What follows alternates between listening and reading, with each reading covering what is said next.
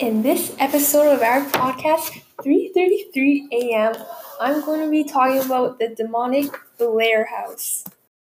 Located in Ohio, this house is considered to be the most haunted house in the world.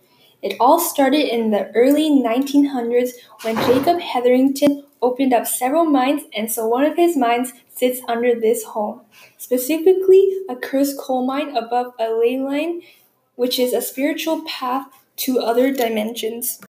Hetherington died in 1904 and passed the house to his granddaughter Eliza.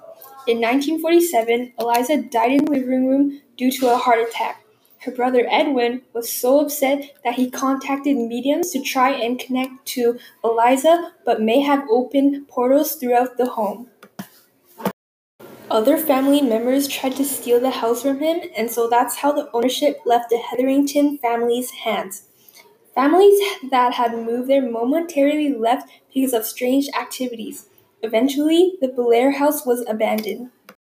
During the time, neighbors have seen activities in the vacant home like people moving about and peering out the windows.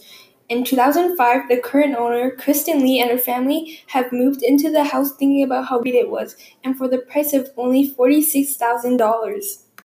Soon after, she realized what she had gotten into, starting from hearing footsteps in the attic, things mysteriously disappearing, freezing cold rooms, bad luck, to deaths. It was claimed that a family of 8 lost 6 members, and that had stopped when the last 2 moved out completely. Kristen Lee experienced unbelievable things like seeing a man walking across the room and disappearing into thin air while napping. Her dog has also been thrown against a wall, along with Kristen being held down with an unseen force.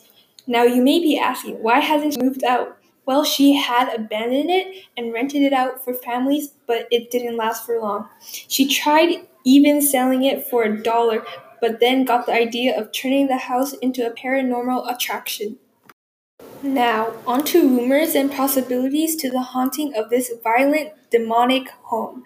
There has been many coal explosions in the past, so that can contribute from many lives that had been lost. Behind the house sits Native American burial caves. In the Blair house, it is said that there is a little girl's soul in the house. Her name is Emily Davis and used to play in the house as a kid.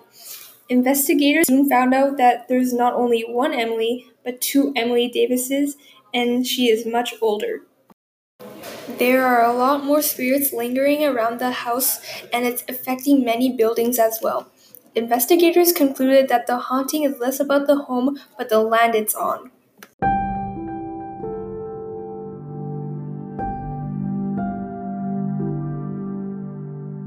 This is the home to many ruthless demonic beings that will continue to haunt.